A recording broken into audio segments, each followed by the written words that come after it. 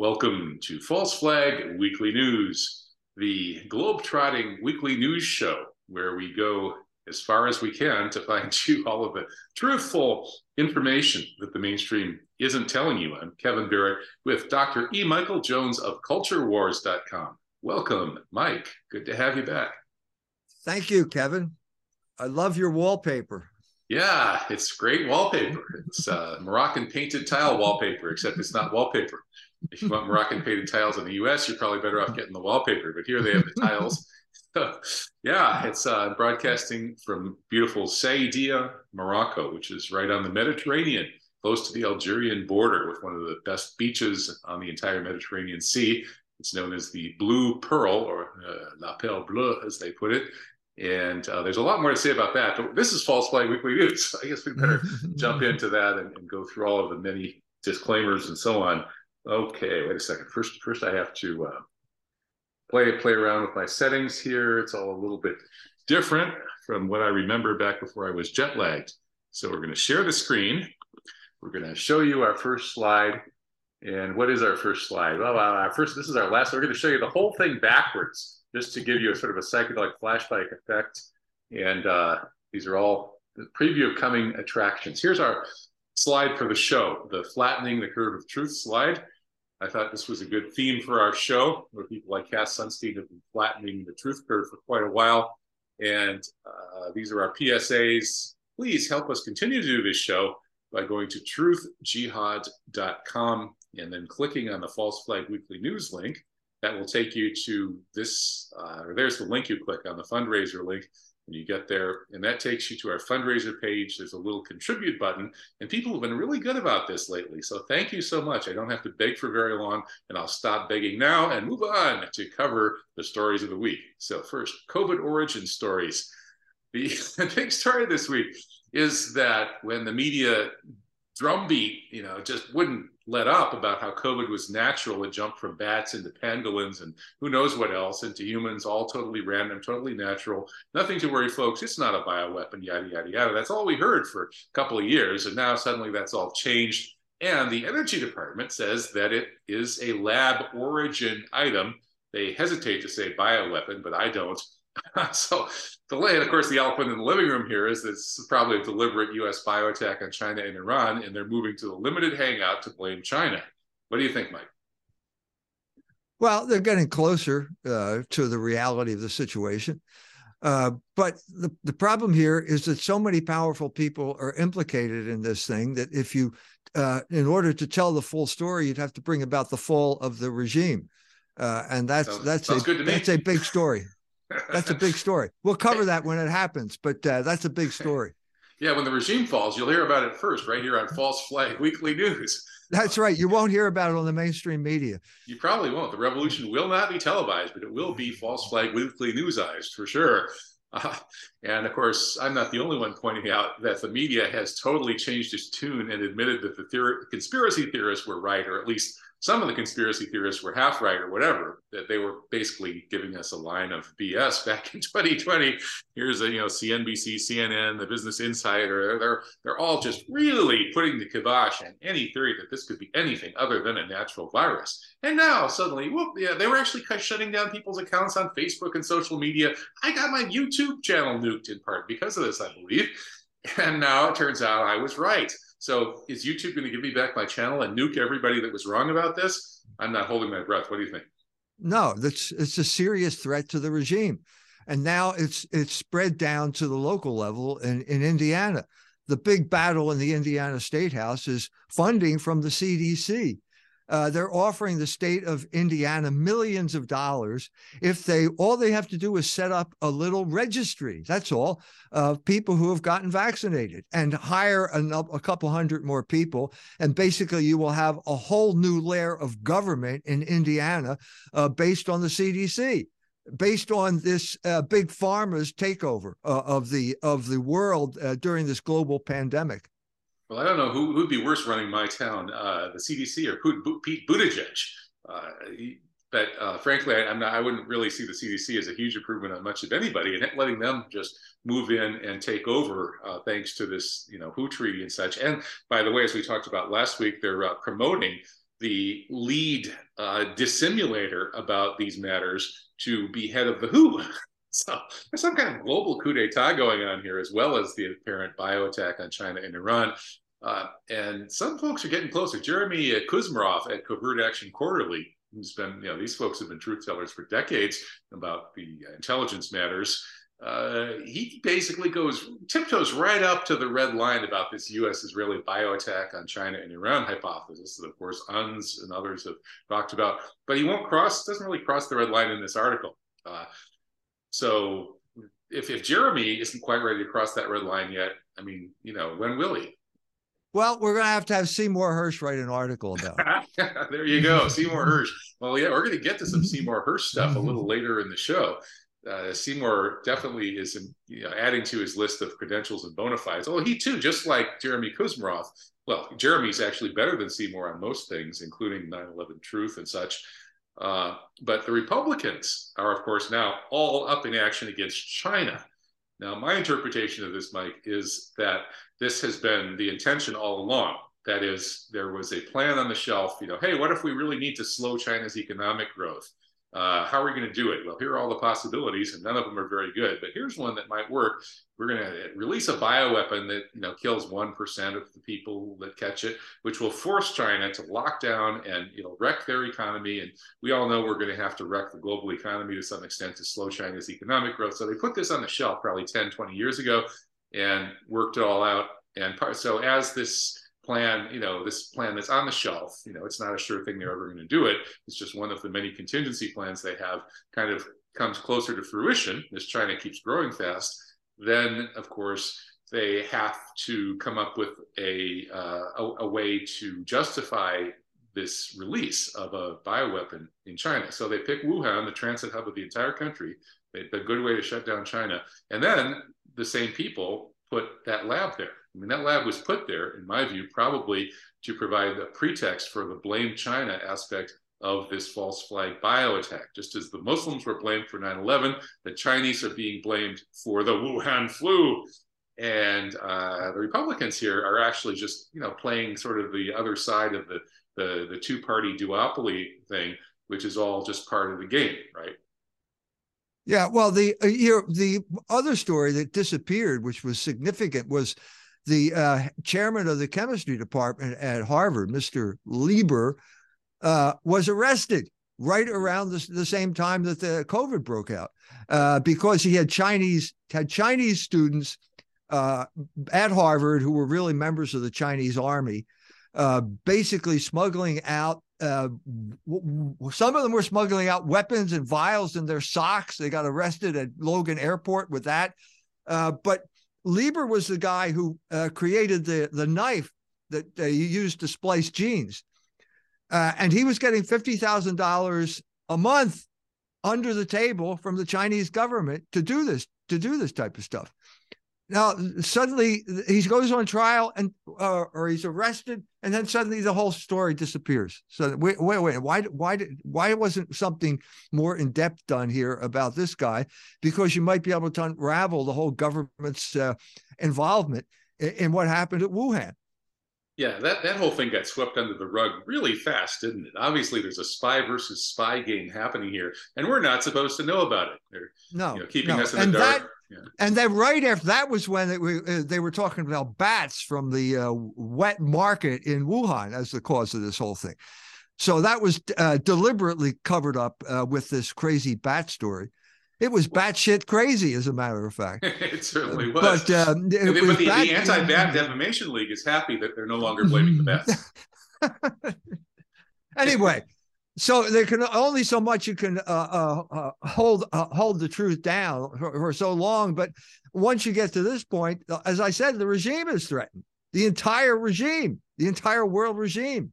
So are they going to go along with that? No, I don't think so. That's true. Yeah. Even, the Republican loose cannons, once people are elected to Congress and stuff, very few of them actually have the guts to do anything that could bring down the regime. And when they do, bad stuff sometimes happens to them, like Paul Wellstone with 9/11, right? He and his wife and his daughter and his whole campaign staff murdered in a rigged plane crash by Dick Cheney and his friends. Right. There are other examples too. Dennis Kucinich lost some There's family members right after he was going to investigate the 9/11 right. put options. So, something else happened just this past week when Josh Hawley and Ted Cruz went after Merrick Garland.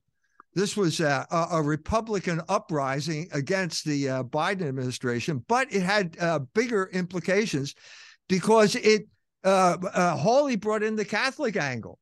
You know, the FBI is going after Catholics. What he didn't bring in was the Jewish angle, because that would have created a Catholic-Jewish conflict, which would have been really explosive politically. But he came close. In other words, the Republicans there was a kind of Republican uprising to show that they weren't just the party of less of the same. And it went as far as it went, could have gone farther, but I thought it was a hopeful sign. Yeah, maybe the things are starting to spin a little out of control. And as you say, the regime really is threatened by this issue. And whether they can continue to keep a lid on it or play the blame China card. And I think, we're going to talk a little bit about the story about China, weaponizing its currency, upping its trade with Russia, looking like it's poised to start arming Russia. I don't think it's a coincidence that this move to the blame China limited hangout is happening right now, as that stuff's happening too. We'll get to that story in a moment, though. Here's a piece by Sam Husseini. Now, Sam Husseini, of all the people who are sort of quasi-mainstream, alternative left-type people, is, I think, one of the very best. He's actually appears to be totally honest, as far as I can tell. And here's a very good piece about the U.S. All of this whole story's been around. We've been talking about this stuff for 3 years here on this show and other truly alternative shows. So whether this actually breaks through thanks to the maverick Republican congressman remains to be seen. Yeah, that's the issue. It's there waiting for a Republican to pick it up and run with it. So that Ron Johnson, Ron, I campaigned for you. Where are you when I need? I think Ron, unfortunately, I hate to say this, Mike, but I think, Ron Johnson may not be, quite the guy I really hoped he was when I knocked on doors, for one day in Spring Green for him and went to a couple of his events and talked him up, because he was doing some good stuff on some of the COVID issues. And I tried to red pill him. I think he's pretty red pilled actually on this, but maybe he just doesn't want to get well stoned. But how would you take this forward?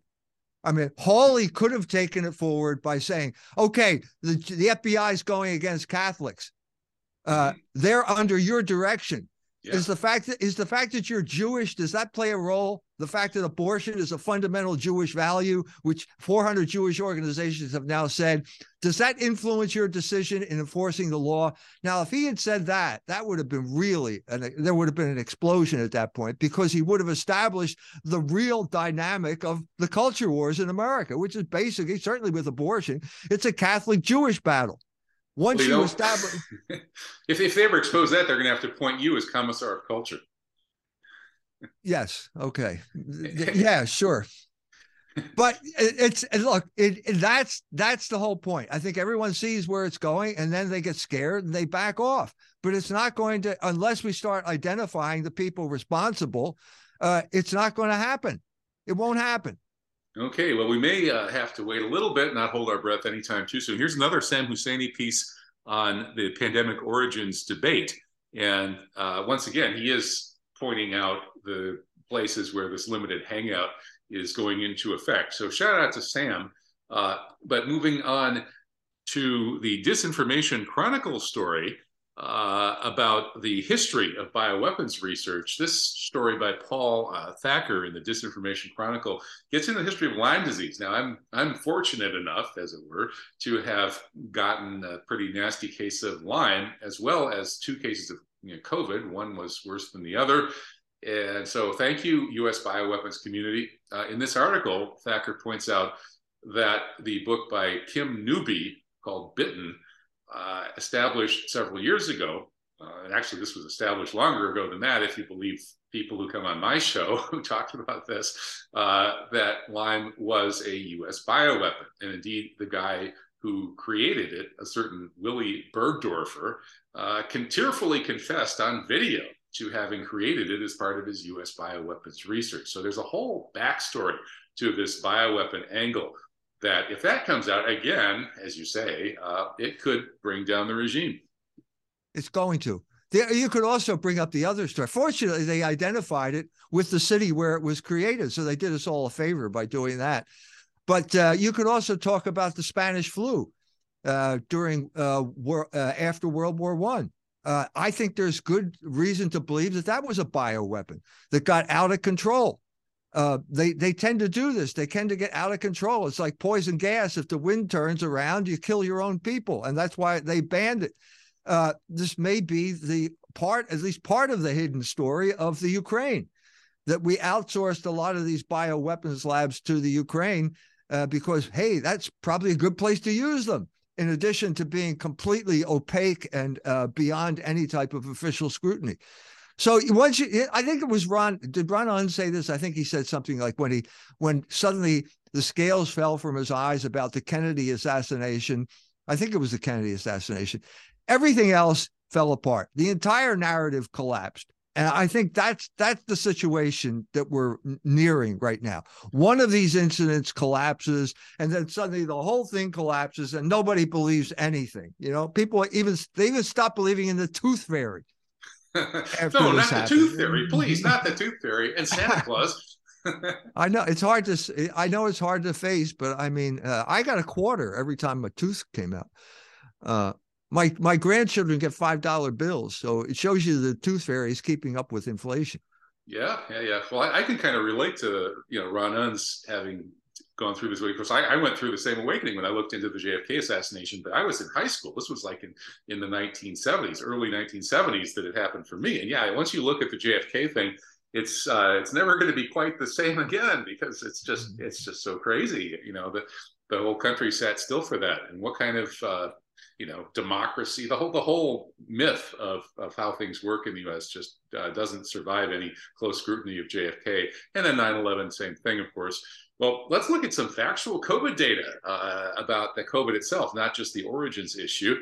Ann Coulter actually wrote a pretty decent article, and once again pointing out that 3 years ago we were all saying these things and getting called conspiracy theorists and getting deplatformed and getting our channels nuked. Hear that, YouTube? All this stuff. And now they're admitting that we were right on so many of these issues, including, for example, natural immunity. Now, it was the studies were clear early on that natural immunity is a thing, and it's better than you're going to get from the vax. But they couldn't admit that, because then people wouldn't rush out and buy the new gene therapy. So they had to lie. Just like Fauci admitted that he lied about masks. He first said, oh, the masks don't work, which was true. And then he changed his mind. Oh, the masks do work. Go out and buy some. I was lying to you because I wanted to save the masks for the first responders. Okay, well, if you're going to just lie to us about that, what else are you lying about? Well, we're learning now that they were lying about pretty much everything. Yeah. So I think one of the angles that is worth thinking about is the effect that Bourla and Pfizer had on Israel, because there's a big movement there that of the little Jews, the Jews with the Israelis with no power. Now they're claiming that they were turned into lab rats by Pfizer and Netanyahu's collaboration with Pfizer, and it's causing dissension in Israel, which is, I think they're safe from the accusation of anti-Semitism. You never know, but I think they could make that charge. I don't think anybody's safe. Nobody is ever safe from that. No, you're right. I mean, there are people like Israel Shamir and so on and so forth. But there are a lot of them. And there are a lot of people who are upset about what Pfizer did to Israel. And maybe there will be an uprising over that. Who knows? There should be, yeah. Well, Israeli Jews being lab rats, that conjures up those radiation experiments where the Israelis killed a large number of Jewish kids. They were Sephardic Jews, so they were Untermenschen. They were the lower race of Jews who were still above all the Goyim. But anyway, yeah, these mostly Yemeni Jews, I understand, maybe some Moroccans, were subjected to horrific radiation experiments, including kids, as they tried to immigrate to Israel back in the day. And indeed, the Israelis were sharing this data with the U.S. They made a deal with the U.S. It's part of the reason, probably, that the Americans looked the other way while the Israelis stole all of America's nuclear secrets, because they collaborated on these horrific human radiation experiments, and the guinea pigs were Jews. So this whole notion that the Jews think that Jewish life is so superior to everything, and the drop of Jewish blood is the end of the world, not hardly. That's the public line. But in reality, the way the Zionist entity works, they'll spill anybody's blood. Yeah, they've always been willing to kill little Jews for the greater cause. The Lavon affair is a good example of this. No one talks about it, but they were, the Jews, the Mossad blew up a synagogue in Egypt, killing a lot of Jews to create panic among the Jews so that they would emigrate to Israel. So they're capable of doing this. So why not with the vaccine? Why not? Yeah, well, they very, very likely did. So let's see. Are we sharing our screen now or not? I don't know. Anyway, we will. Here we are back to the Flatten the Truth slide. We'll talk more about the Zionist entity later in the show. How about Woody Harrelson sharing a COVID conspiracy theory on Saturday Night Live? He goes on this routine that ends, well, the movie goes like this. The biggest drug cartels in the world get together and buy up all the media and all the politicians and force all the people in the world to stay locked in their homes. And the people can only come out if they take the cartel's drugs and keep taking them over and over. Wow, what a science fiction scenario that is, huh? Yeah, so the secret is don't tell the producer what you're going to say for your monologue. That's the secret. We learned that from Dave Chappelle, who put one over on the producers. Of course, they got great ratings. And of course, these are the people like Dave Chappelle is saving Saturday Night Live from itself, because the imposition of this political correctness is absolutely wrecking comedy and wrecking the entire point of this this TV show. So yeah, don't tell them what you're going to say. So he got a lot of pushback by the studio audience. Like was totally dead. No laughter. You could hear a pin drop. They were all shocked. They all had heart attacks. So what's the deal here? Are they making people show their Vax cards to get in to watch the live show, or what? But because actually, this is a pretty good joke. Yes, it's kind of my kind of humor. You tell the truth, but you better make it funny, or they'll kill you. Right? Yeah.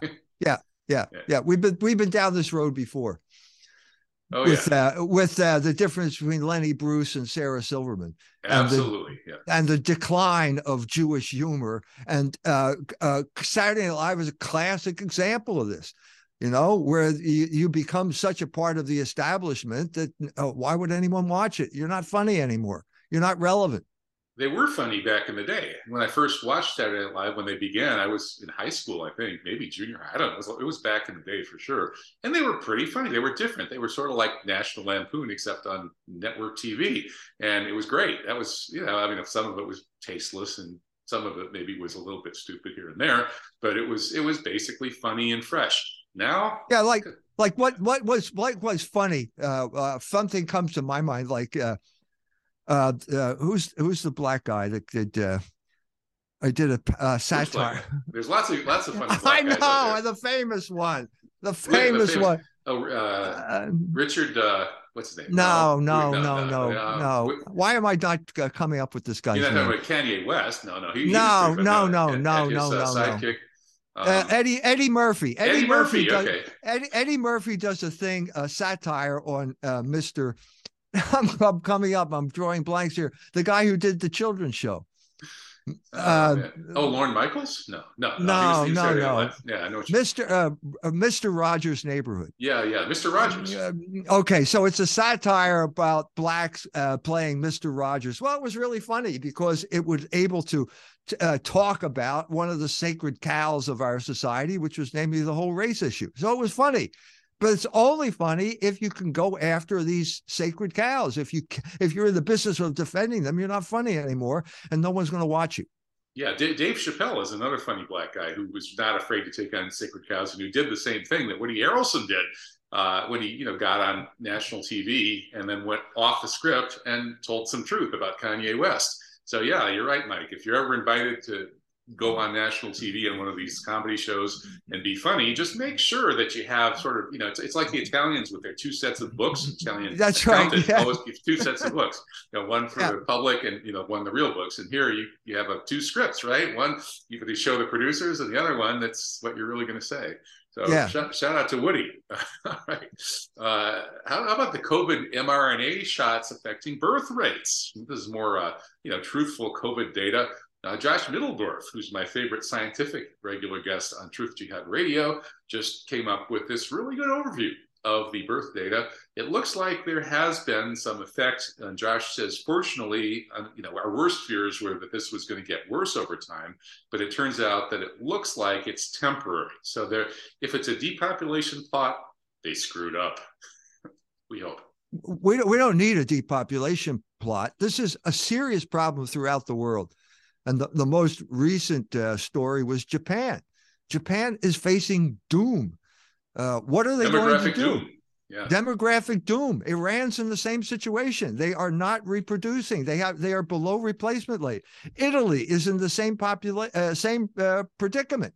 So you've got Asia, West Asia, East Asia, Europe, all facing this problem of we're going out of business. No more people. Where are we going to get people? Africa. Well, that's the other side of the coin is that the Jews know this, and they are orchestrating a mass migration into Europe, specifically countries like Ireland, to replace the population. Barbara Lerner Specter, Google her; she'll tell you what they're doing. Okay, I'm not making this up. Wait a minute, this sounds like Charlottesville. Jews will not replace us. You're not allowed to say that. They are. No, they are. That's exactly what's going on. And so the same thing, this is also a story about the war in the Ukraine, because basically Zelensky, a Jew, is engaging in the ethnic cleansing of his own country. The Ukrainians are being told to leave, and they go to Poland. They start heading west. They end up in Ireland. And then they are the unwitting ethnic cleansers of the native population of Ireland. So this is serious business, and someone's going to have to address it one way or the other. The heads of these countries, for example, Hungary has addressed it. Okay, they are paying people to have children.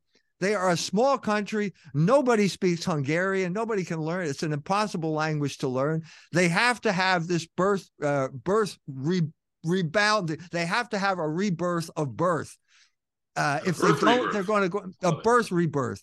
That's what's going to happen. And that's going to be a repudiation of one of the fundamental pillars of Western society, which is basically that the world is overpopulated. It's underpopulated. It's underpopulated, and that's going to have to be thrown overboard. And people are going to have to start taking measures to replenish the birth rate. Well, if the point is to get rid of humans and replace them with machines, probably this depopulation thing is quite useful. Sometimes I wonder about that being perhaps the end game. In any case, the COVID vaccine, this is more truthful COVID data for you.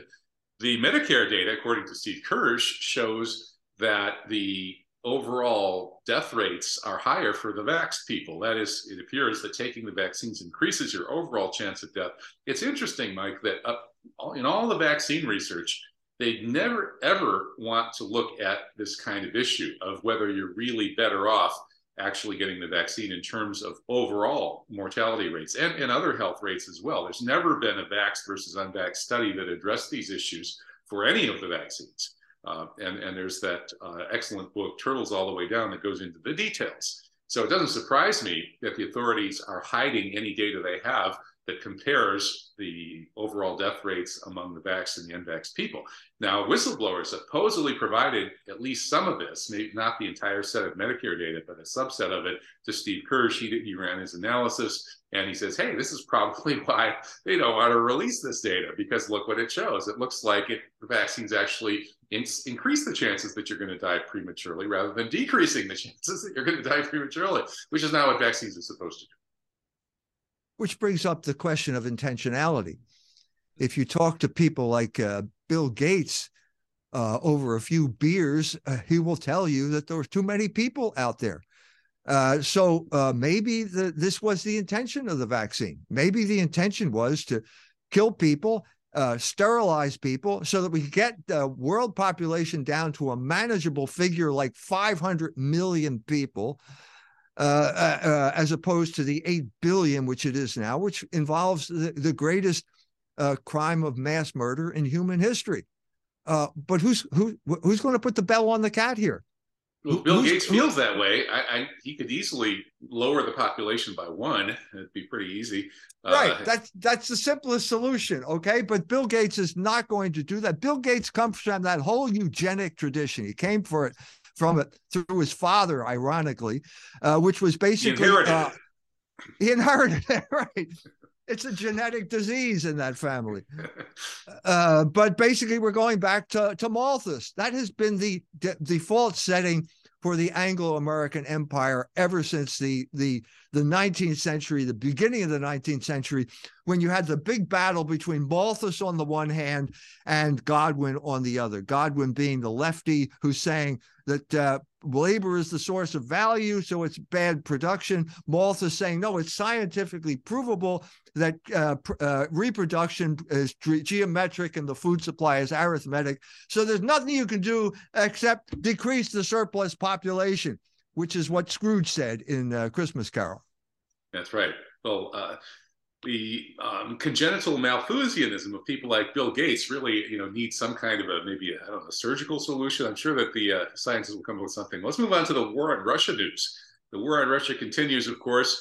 Ron Unz put out a real good piece about Seymour Hersh, pointing out that Hersh has a very good record as an investigative journalist, and he's probably not red-pilled on issues like 9/11 and JFK, just because he knows that to do his job, which is to break specific stories that nobody else has broken, he's better off looking like a mainstream liberal than like a red-pilled conspiracy theorist like you and I.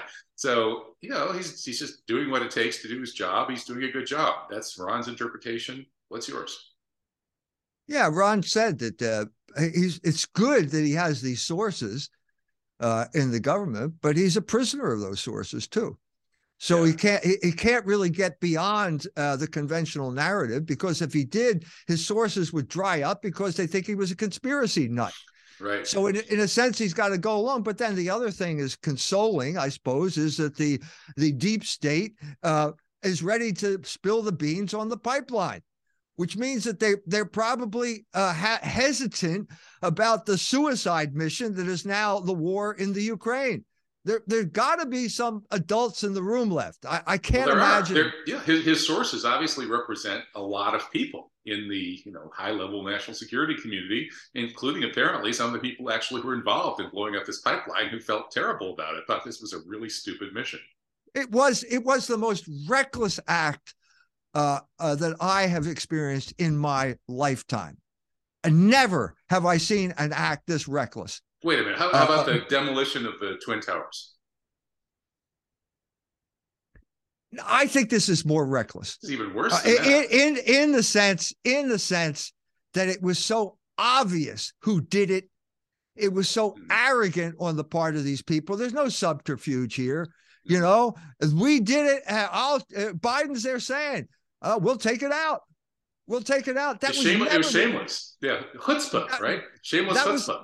Right. This is the arrogance that has grown. No one would ever say something like that about 9/11. Never. They would never say about any of the big issues before. It was pretty obvious. I mean, it was 9/11. They didn't hide their tracks very well. But you're right. In a sense, this is even more shameless chutzpah. So then, what about the question here raised? I'm sorry, the slide attributes this to me, but it's actually Steve Brown who wrote this terrific article that I reposted at Veterans Today. Shout out to Steve Brown, who's been a Pacifica whistleblower. He's trying to keep the Pacifica network honest, and very good guy. He's been on my radio show. And he asked this elephant in the room question: why is Assange in jail and not Seymour Hersh? They're both revealing classified information. Sources are giving them classified information and they're publishing it. But Hersh is walking free, Assange isn't. And Steve Brown thinks it's because if they locked up Seymour Hersh, it'd be a huge scandal, and it would just prove that he was right, that his sources were right. Well, I think he's got Jewish privilege. Could be. I guess Assange is a goy, huh? No, I mean, he's got Jewish privilege, and he can say that. The fact that he's publishing it on Substack is a sign that he's been demoted to some extent, but that was part of their role. I like Substack. I'm on Substack. Yeah, I agree. It's great, but it's not the New York Times, because the New York Times basically has lost all credibility as a journalistic outlet. So that's part of the scene. But I think let's face it, he's a Jew, so he's got Jewish privilege as a journalist. He's quoting establishment sources. It's just that they are expanding the realm of what the establishment is now willing to talk about. That's the only difference. Assange clearly violated all of those rules. I guess so. But yeah, as Steve Brown points out, Assange was pretty hard to get at. They had to go to a lot of trouble to rig up a fake case against him and try to extradite him from here and then to there and then to the UK and out to the US, yada, yada, yada.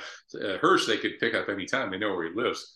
But hey, it's not the same rules for everybody for whatever reason. Maybe you're right. I don't know. How about the Wall Street Journal story telling us that Russia is turning to China's yuan and ditching the dollar? This is maybe part of the reason. This plus China edging up to providing more weapons to Russia. That's probably the reason that we see this blame China for the Wuhan flu limited hangout about COVID being a lab creation. Because here's the Wall Street Journal story from this week about Russia turning to the yuan. Russia and China are getting closer and closer and closer. And the Americans who had hoped that, well, maybe Russia won't do that because they don't want to get too dependent on China and give them too much leverage. Sorry, Russia trusts China. China is agreement capable. Guess who's not agreement capable? I think Putin already told us. Yeah, he told that. And guess who's responsible for this? It's the sanctions office at the U.S. Treasury, which is a notorious Jewish enclave. Okay, so this is what Hegel would call the cunning of reason.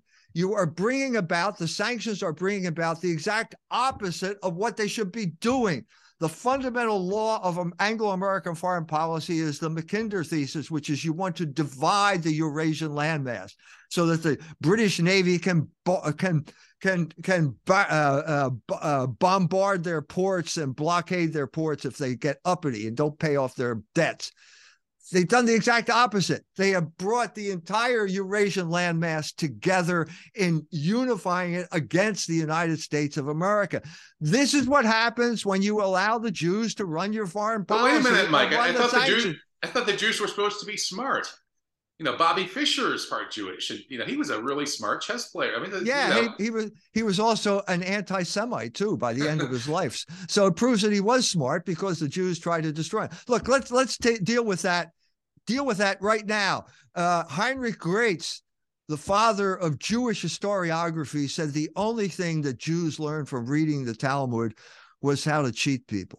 That was that's what they learned. They're good at cheating people. This myth of intelligence is disproven by what I just told you. If the Jews were smart, they wouldn't put 40%, then probably 50% of the world's population under sanctions and expect that there's going to be no pushback. That's crazy. That's not smart. That's stupid. Well, but the Israeli Jews must be kind of smart to get away with this crazy project that they're doing. They've gotten away with all sorts of things. Either they're lucky or they're smart. Well, yeah. What do you mean? It's like the guy who jumped off the 100-story building, and they ask him, "How are things going?" as he goes past the 50th floor, and he says, "So far, everything's okay." So far, so good. It doesn't mean so far, so good. So it doesn't mean that it's going to be that way forever, does it? No, it doesn't. And same with these sanctions. You're right. The sanctions are backfired. The U.S. has shot itself in the foot.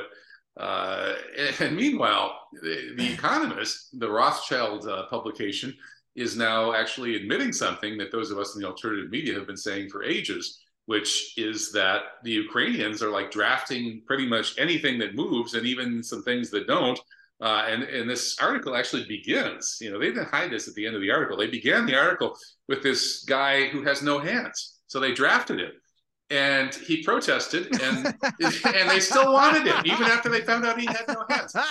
So they thought he could handle the rifle the way Zelensky handles a piano. They're going to get a whole special forces squad, Mike. A special forces squad called the Zelensky Piano Player Squad. And these guys are going to be chanting, "This is my rifle. It's the same as my gun. This one's for fighting. The same one's for gun." Just like the Marines. They are. This narrative is about is truth the opinion of the powerful? Can they make the war Ukraine win the war by saying it so many times in the newspapers they control? Or is there a greater reality at work here? I think the greater reality is dawning on even newspapers like The Economist. Bakhmut has been surrounded. That happened this week. They are under siege. Whether they got people out, they got the elite Ukrainian troops out. The Nazis got out. Probably the Poles got out. But Bakhmut is gone. Well, that's the bulwark that prevents further advance westward. Now the Russians can move to the Dnieper and set up and declare victory. What's the press going to say now? What's the Daily Mail going to say? Bakhmut looks like the next Mariupol. And so meanwhile, another front here, Germany, which is crucial. Of course, this is really about, keeping the Germans down and the Russians out. It's about dividing Russia from Germany, not letting German industry use all that cheap Russian gas, because then they would actually compete with the US and they would help make Europe its own power center. And we can't have that, can we? We need Europe to be essentially crippled and under the tutelage of the guys in the Pentagon, who are under the tutelage of the guys in Tel Aviv or Wall Street or whatever, the city of London. So this thing, it's really about Germany. The pipeline attack was a declaration of war on Germany, not just Russia. And now the Germans look like they might be starting to wake up. So 13,000 people gather at the Brandenburg Gate this week to demonstrate for peace, to stop NATO and get back to some pro-German policies. 600,000 Germans signed a petition to end the weapons deliveries to Ukraine. This 10,000 demonstrate in Berlin for peace. Others say it's a lot more than that, tens of thousands, plural. So, Mike, are the Germans finally waking up?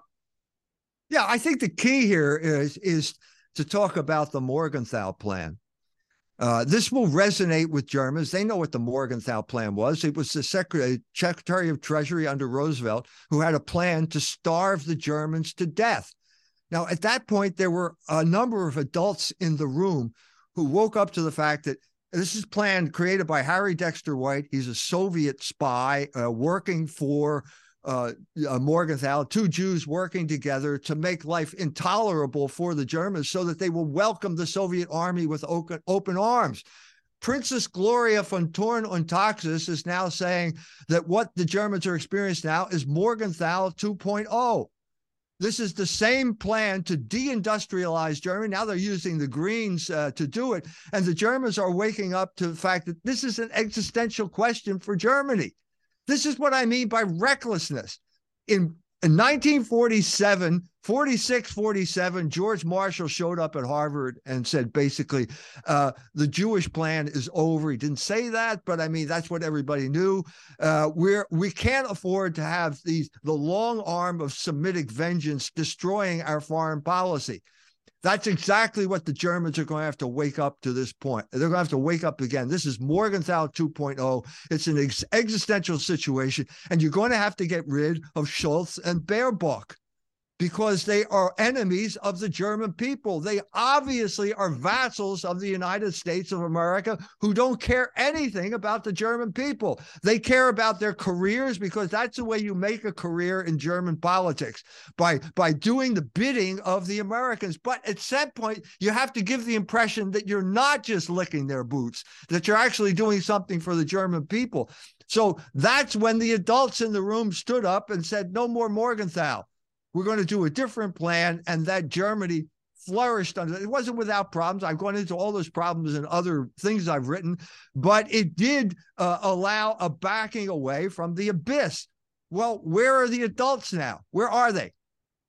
Well, some of them are in Germany rising up. We'll see whether there are enough. So we've went through war on Russia, war on Germany, I guess war on China through the whole COVID limited hangout thing, blaming Wuhan. Now, how about the war on Syria? The Syrian oil theft resumed. I guess, the good news here is that the Americans were humane enough to stop stealing oil for a couple of weeks in the immediate aftermath of the earthquake that they actually may have, or they or their Israeli friends may have created. We don't know that part for sure. But anyway, yeah, they paused the oil thefts for a week or two, but now they resumed them. So that's the bad news. I'm kind of ashamed to be a citizen of a country that does this. Maybe I should stay here in Morocco. I'm thinking about it. Yeah, well, as long as Morocco doesn't get uppity and attract the attention of the Americans. Actually, I think this is over. I think we're in an end game scenario here. There's just too much negative evidence. All we need is someone to step forward and catalyze this. Robert Kennedy is apparently going to run for the Democratic nomination. This is a political opportunity. I didn't hear that. Yeah. I just saw this. I voted for him last time around. I've always ahead of my time. I beat Ron Unz by like 3 or 4 decades to the JFK thing, and I voted for RFK before he ran for president. Yeah, so this would be a significant challenge to the Biden administration because of his name, because of the credibility that he gained by opposing the vaccine. And so, but the point I'm trying to make here is there is, as Lenin said, that political opportunity is lying in the streets right now, waiting for someone to pick it up. So is Josh Hawley going to come out against the war? Well, that's it. There's an opportunity waiting for it. Opportunities never come without risk. Is this Robert F. Kennedy's moment? Is he going to come back and become president and figure out who shot his father and his uncle? That would be a heck of a development. Yeah, that would be a significant development. That is a regime-changing moment if that were to happen. Pretty much, yeah. In that case, I might have to move back to America from Morocco if we got our country back. I'm going to keep praying for that, that's for sure. But as long as the Zionist entity is in business and their American fifth column is in business, it's going to be hard to take the country back. Let's look at the Zionist entity news for this week. Nablus is mourning after 11 people got killed as the Israeli army went charging in there, ostensibly just going after a couple of resistance fighters. But meanwhile, they kind of take potshots at anything that moves, as they always do, or in more polite language, their conduct is violent and indiscriminate as they fire at bystanders and kill non-combatants. So, more of the same in a sense, but things are really heating up. There's this ultra-extremist new government. Netanyahu's cabinet is full of crazies, and we're starting to see the results as the violence increases and the possibility of a new intifada arises. Yeah, I think that this, as I said, motus in fine velocior, things speed up at the end. And I think the new government there is an admission that they have no legitimacy whatsoever. It's a war cabinet, and basically Netanyahu is getting ready to launch a war that will establish once and for all the boundaries between the Nile and the Euphrates of Eretz Israel. And then they will rebuild the temple. That's the only thing that's going to save them. They are not going to, they can't continue under this form of behavior. It's too extreme. It's too out of sync with reality. I think that they're haunted by the fact that no Jewish kingdom has lasted longer than 80 years. I think they're haunted by this fact. Communism. So the expiration date is coming up. Right. Communism was a Jewish kingdom. It lasted exactly the length of one man's life, 70 some years. I think that this is the other Jewish kingdom. There were always two options in the Pale of Settlement. There was always Zionism and communism. Communism fell, and now it's time for Zionism to fall. Amen. And the human rights community won't mourn the loss of the Zionist entity too much, given the endless tidal waves of abuses coming out of there. And it's every level. I mean, you can't even have a nonprofit group that tries to help Palestinian prisoners who are regularly tortured and abused.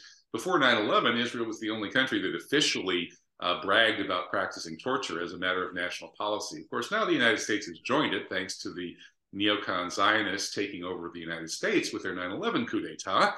And here they're abusing Sami Dun, a totally peaceful humanitarian NGO that tries to help the political prisoners. Apparently somebody from Sami Dun may have had some kind of contact with somebody from a proscribed group or something like that. So it's just typical that these the Zionists, with their extreme arrogance, they go after everybody. They bomb ambulances, they drop white phosphorus on hospitals, kids playing soccer on the beach, whatever. They don't care. Yeah, and they're losing the allegiance of their own people. And they're getting desperate. So even Steven Spielberg is probably the most, one of the most powerful, wealthiest guys in the United States of America. And he's whining about anti-Semitism. This is a sign that they're at the end of their rope here. The ADL is getting hysterical. They're talking about on local news here in South Bend, Indiana, the wave of anti-Semitism sweeping through South Bend, Indiana. Well, who knew? Who knew? Who knew? Well, maybe that wave is just a euphemism for E. Michael Jones. I don't know. It might be, but I'm not a wave. I'm just a guy. This is You're just surfing the wave. The SPLC tried to say I was a hate group, but not only do I not hate these people, I'm not a group. I'm a publisher. Every time I have you on the show, you look pretty much like the same guy. Yeah. So this is overplaying. It's called overplaying your hand. And it's always a sign of the end game. It's an end game. Yep. Motus and Okay. fine volosior. Yeah, there you go. It's speeding up. Well, let's admit that Mondo Weiss, run by the Jewish Philip Weiss, is putting out some good stuff, doing a good job. Hey, good job, Philip, leaving the New York Times and doing this, just like other, Seymour Hersh leaving the New York Times and going to Substack, where the real journalists and the fearless commentators like us publish. All right, let's move on to the gender blender news. The gender issue, of course, gets a little tiresome, and it's got, to some extent, this is a big divide and conquer operation, but in the United States anyway. But it's crazy. What's really crazy, this week is this. I just happened upon this, Mike, on Twitter. I just went to Twitter, and what pops up at the top of the Twitter feed? Feminine Arabic is here. If you prefer to be addressed as she or her, wait a minute. Let's face it. 399 plus million of the 400 million Arabic speakers would think that you got kicked in the head by a donkey if you don't know that gender is what you're born with. It's not something that you choose. But because the Western column, you'd say the Jews, I don't know if that's necessarily relevant here, but the psychos pushing this gender madness, and I guess they are just disproportionately Jewish, I'll admit that, think that they can foist this on people in the Arab world? I don't think so. I hate to let these people down, but gender in language really has nothing to do with gender in biology. So I don't know any Arabic other than Hello, Mike. Mädchen.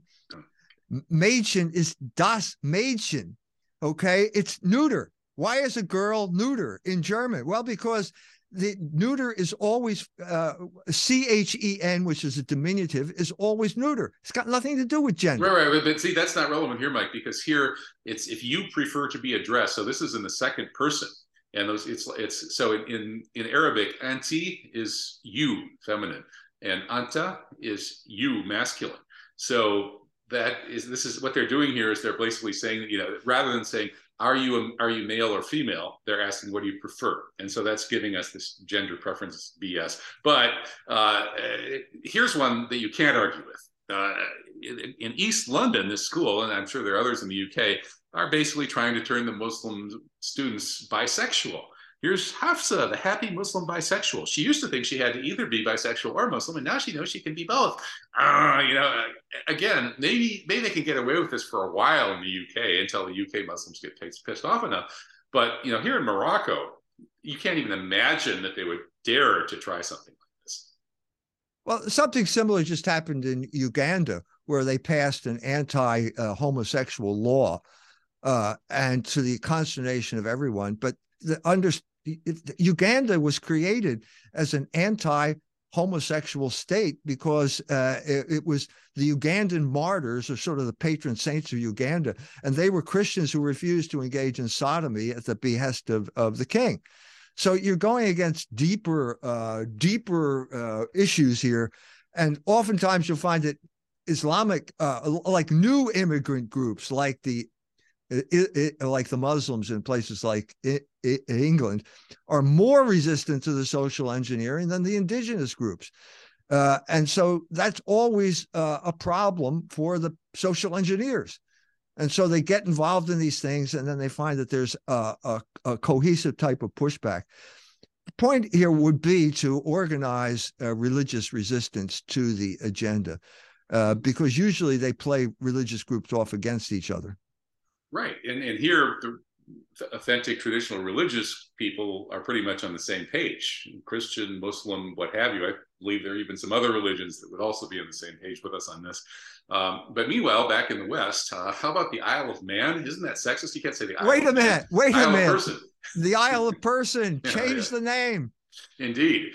Yeah. And so the drag queen tells the 11-year-olds that there are 73 genders. I guess that's a little better than trying to tell the 73-year-olds that there are 11 genders. The 73-years are too old to have that foisted on them. But in any case, you can't make this stuff up. If 10, 20 years ago, you told me that this would be going on, this would be the new ersatz religion of the West, I would have said, you're smoking something. This is like, this happens in the corners of San Francisco where, like off of Castro Street in the back alley, they do this kind of stuff. But no, now it's coming to a small town in red state flyover country near you. Drag Queen Story Hour. Yet another reason for me to stay here in Morocco. Yeah. So it happened in South Bend, Indiana, largely because of our homosexual mayor, who's now the Secretary of Transportation, failing upward. So one of the libraries hosted Drag Queen Story Hour, and the local branch of the Proud Boys showed up. They didn't do anything. They just stood there, and there was consternation. Oh, what are we going to do? The Proud Boys. They didn't do anything. They just stood there. It's the Proud Boys. So guess who? So it makes the local news. Guess who they got as a commentator on this issue? Take a wild guess. The ADL. The local ADL, representative of the ADL comes on and defends Drag Queen Story Hour. Oh, man. Boy, I can imagine. Wait a minute. So that was on the local news in the afternoon. In the evening, he disappeared. He got a call from Jonathan Greenblatt or something like that. I don't know. I'm just speculating. But did they come out? Did they show their true colors here? Of course they did. Yeah, so much for, authentic Judaism as a traditional religion. I think there are some, like Neturei Karta, there are some sort of authentic traditional Jews out there. But let's face it, an awful lot of the people who consider themselves Jews are totally on board with this stuff and pushing it, and disproportionately responsible for it, coming to a small town near flyover country near you. Were you in Mashhad when I addressed that issue with Rabbi David Weiss? Were you there? So yeah, I said basically, if all Jews were like you, we wouldn't have a problem. But unfortunately, all Jews are not like you. You're the exception that proves the rule. If you were all off in your ghetto somewhere, minding your own business, we wouldn't be talking this way. We wouldn't be here now. And actually doing good things. I mean, doing good works, speaking truth to power. I mean, he's, as far as I'm concerned, he's an honorary Muslim. He's Aminu Salihati. He's keeping the faith, and he's doing good work. So God bless him. Hope he reaches a good high station in paradise. All right, J6 news. J6 defendants are now in possession, I guess, or somebody has anyway, this video. I guess, was it not Hunter Thompson? Tucker Carlson got a big leak of all these videos. And we've got video now of the cops opening the door and ushering in the people that were then arrested for walking through the door that the cops had opened up and ushered them through, which seems a little weird. I mean, to me, that's a pretty good defense in court, and you never should have been arrested in the first place. Right. This FBI is classic involvement in entrapment. That's the way they work. And so most people don't know that there was a dress rehearsal for January 6th in Michigan about 6 months earlier, where they had armed militia taking over the Capitol in Lansing. That was orchestrated by an FBI agent there, who then got promoted to Washington, and he did the same thing in Washington. So this is all in an article that's coming out in the next issue of Culture Wars, the next issue, April issue, in detail. But I mean, this is classic. As soon as you get into a trial, basically all the entrapment mechanism comes clear, and then it gets thrown out. It just gets thrown out. That's what's going to happen if they allow a trial. This is why a trial is important here. And that's why they're locking people up in prison and throwing in terrible conditions and kind of throwing away the key and then postponing the trials, I suppose. Oh, boy. Well, let's give a shout out to the radicals and gonzos who are out there and who passed away here. James Abu Rusk, which is a great Arab name. He was our great Arab senator in the 1970s, who was better than George McGovern. Man, if he'd run for president instead of George McGovern, maybe we would have had a better country come out of it. And he took on big oil. He was great on a whole long list of issues. So Sam Husseini, once again, wow, Sam Husseini, this is our third Sam Husseini story. I guess people should subscribe to him on Substack. And among all the other pretty cool things that Abu Rusk did was he tried to expose the neocon Zionist Israeli spies around Richard Pearl and presumably people like Wolfowitz, the people that later did 9/11. If we'd listened to this guy back in the 1970s and locked up these neocons who were Israeli spies, they were traitors, they all should have been locked up for life, instead of promoting them and putting them up in the Defense Department and places like that where they could organize 9/11, we'd have a better world today. So, we should have listened to this guy and maybe even elected him president, but, Washington's so corrupt that he only served one term. Yeah, I never even knew about this guy. Really? Yeah. No, I never heard of him. So he was one of my heroes when I was a kid. I was a radical hippie leftist kid, and hip to the JFK assassination and stuff. And so this guy, he was one of the few good guys out there in Washington back when I was young. Yeah, well, the 70s was remarkable in that regard because they had the church hearings, which really exposed. You had the Senate exposing the CIA. You know, Yeah, that's yeah. significant. That's why this Hawley Garland confrontation was so important and a hopeful sign. Is the Senate going to regain some of its power and start calling these people to accountability? That happened in the 70s. So who's going to be the next James Albaresque? Maybe Hawley, but they're probably afraid they're going to be the next Paul Wellstone. Moving on to people who got Wellstoned.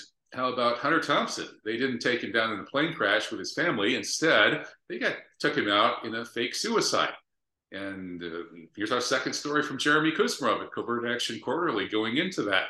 The circumstances around this are highly suspicious. Hunter Thompson, one of America's most famous journalists, maybe its most famous single journalist, huge fan base. Never believed the official story of 9/11, was about to expose the controlled demolition of the World Trade Center. And right before he was suicided, he said he'd stumbled across hard evidence proving the towers had been blown up. And the night before his death, he telephoned his friend, Paul Roberts from the Toronto Globe and Mail, a leading global newspaper, talking about the controlled demolition of the World Trade Center, said that they were going to kill him and they were going to make it look like a suicide. The next day, he suicided. I mean, I don't know, call me a crazy conspiracy theorist. But really, come on, guys. I mean, this is not just suspicious. This is practically open and shut circumstantial case. I think you're a crazy conspiracy theorist. I knew you'd say that. Yeah, that's what Sean Hannity told me. This guy's behavior was so self-destructive for his entire life that I think that suicide was the logical conclusion to his life. So you think he just like discovered the controlled demolition of the Trade Center, said that they were going to suicide him over it, and then he just happened to commit suicide? I think he committed suicide. I think it's but why do you think that the day before he committed suicide, after he's been pursuing this controlled demolition of the Trade Center story, from the get-go practically, and now he's got hard evidence, or he says so? You think he just made all this up? I don't think anybody took him seriously. He was always. I mean, he's the central character in an expose of the Hell's Angels and that type of thing. He was a character in Doonesbury. I mean, I just don't think he had the stature of someone like Seymour Hersh. And I think his behavior was self-destructive all along. And so I think he committed suicide. Well, see, I think you're overestimating the show that he put on. I mean, yeah, he put on this show, and he probably did actually take some drugs. But, it's just like if you read Charles Bukowski, you would think, how could this guy write a single coherent sentence? He's drunk off his rear end. He's poisoned. He should have died like after 6 months of drinking the way he describes in his books. But guess what? Bukowski, he lived a pretty long life. I don't think he drank nearly as hard as he likes to pretend in his books.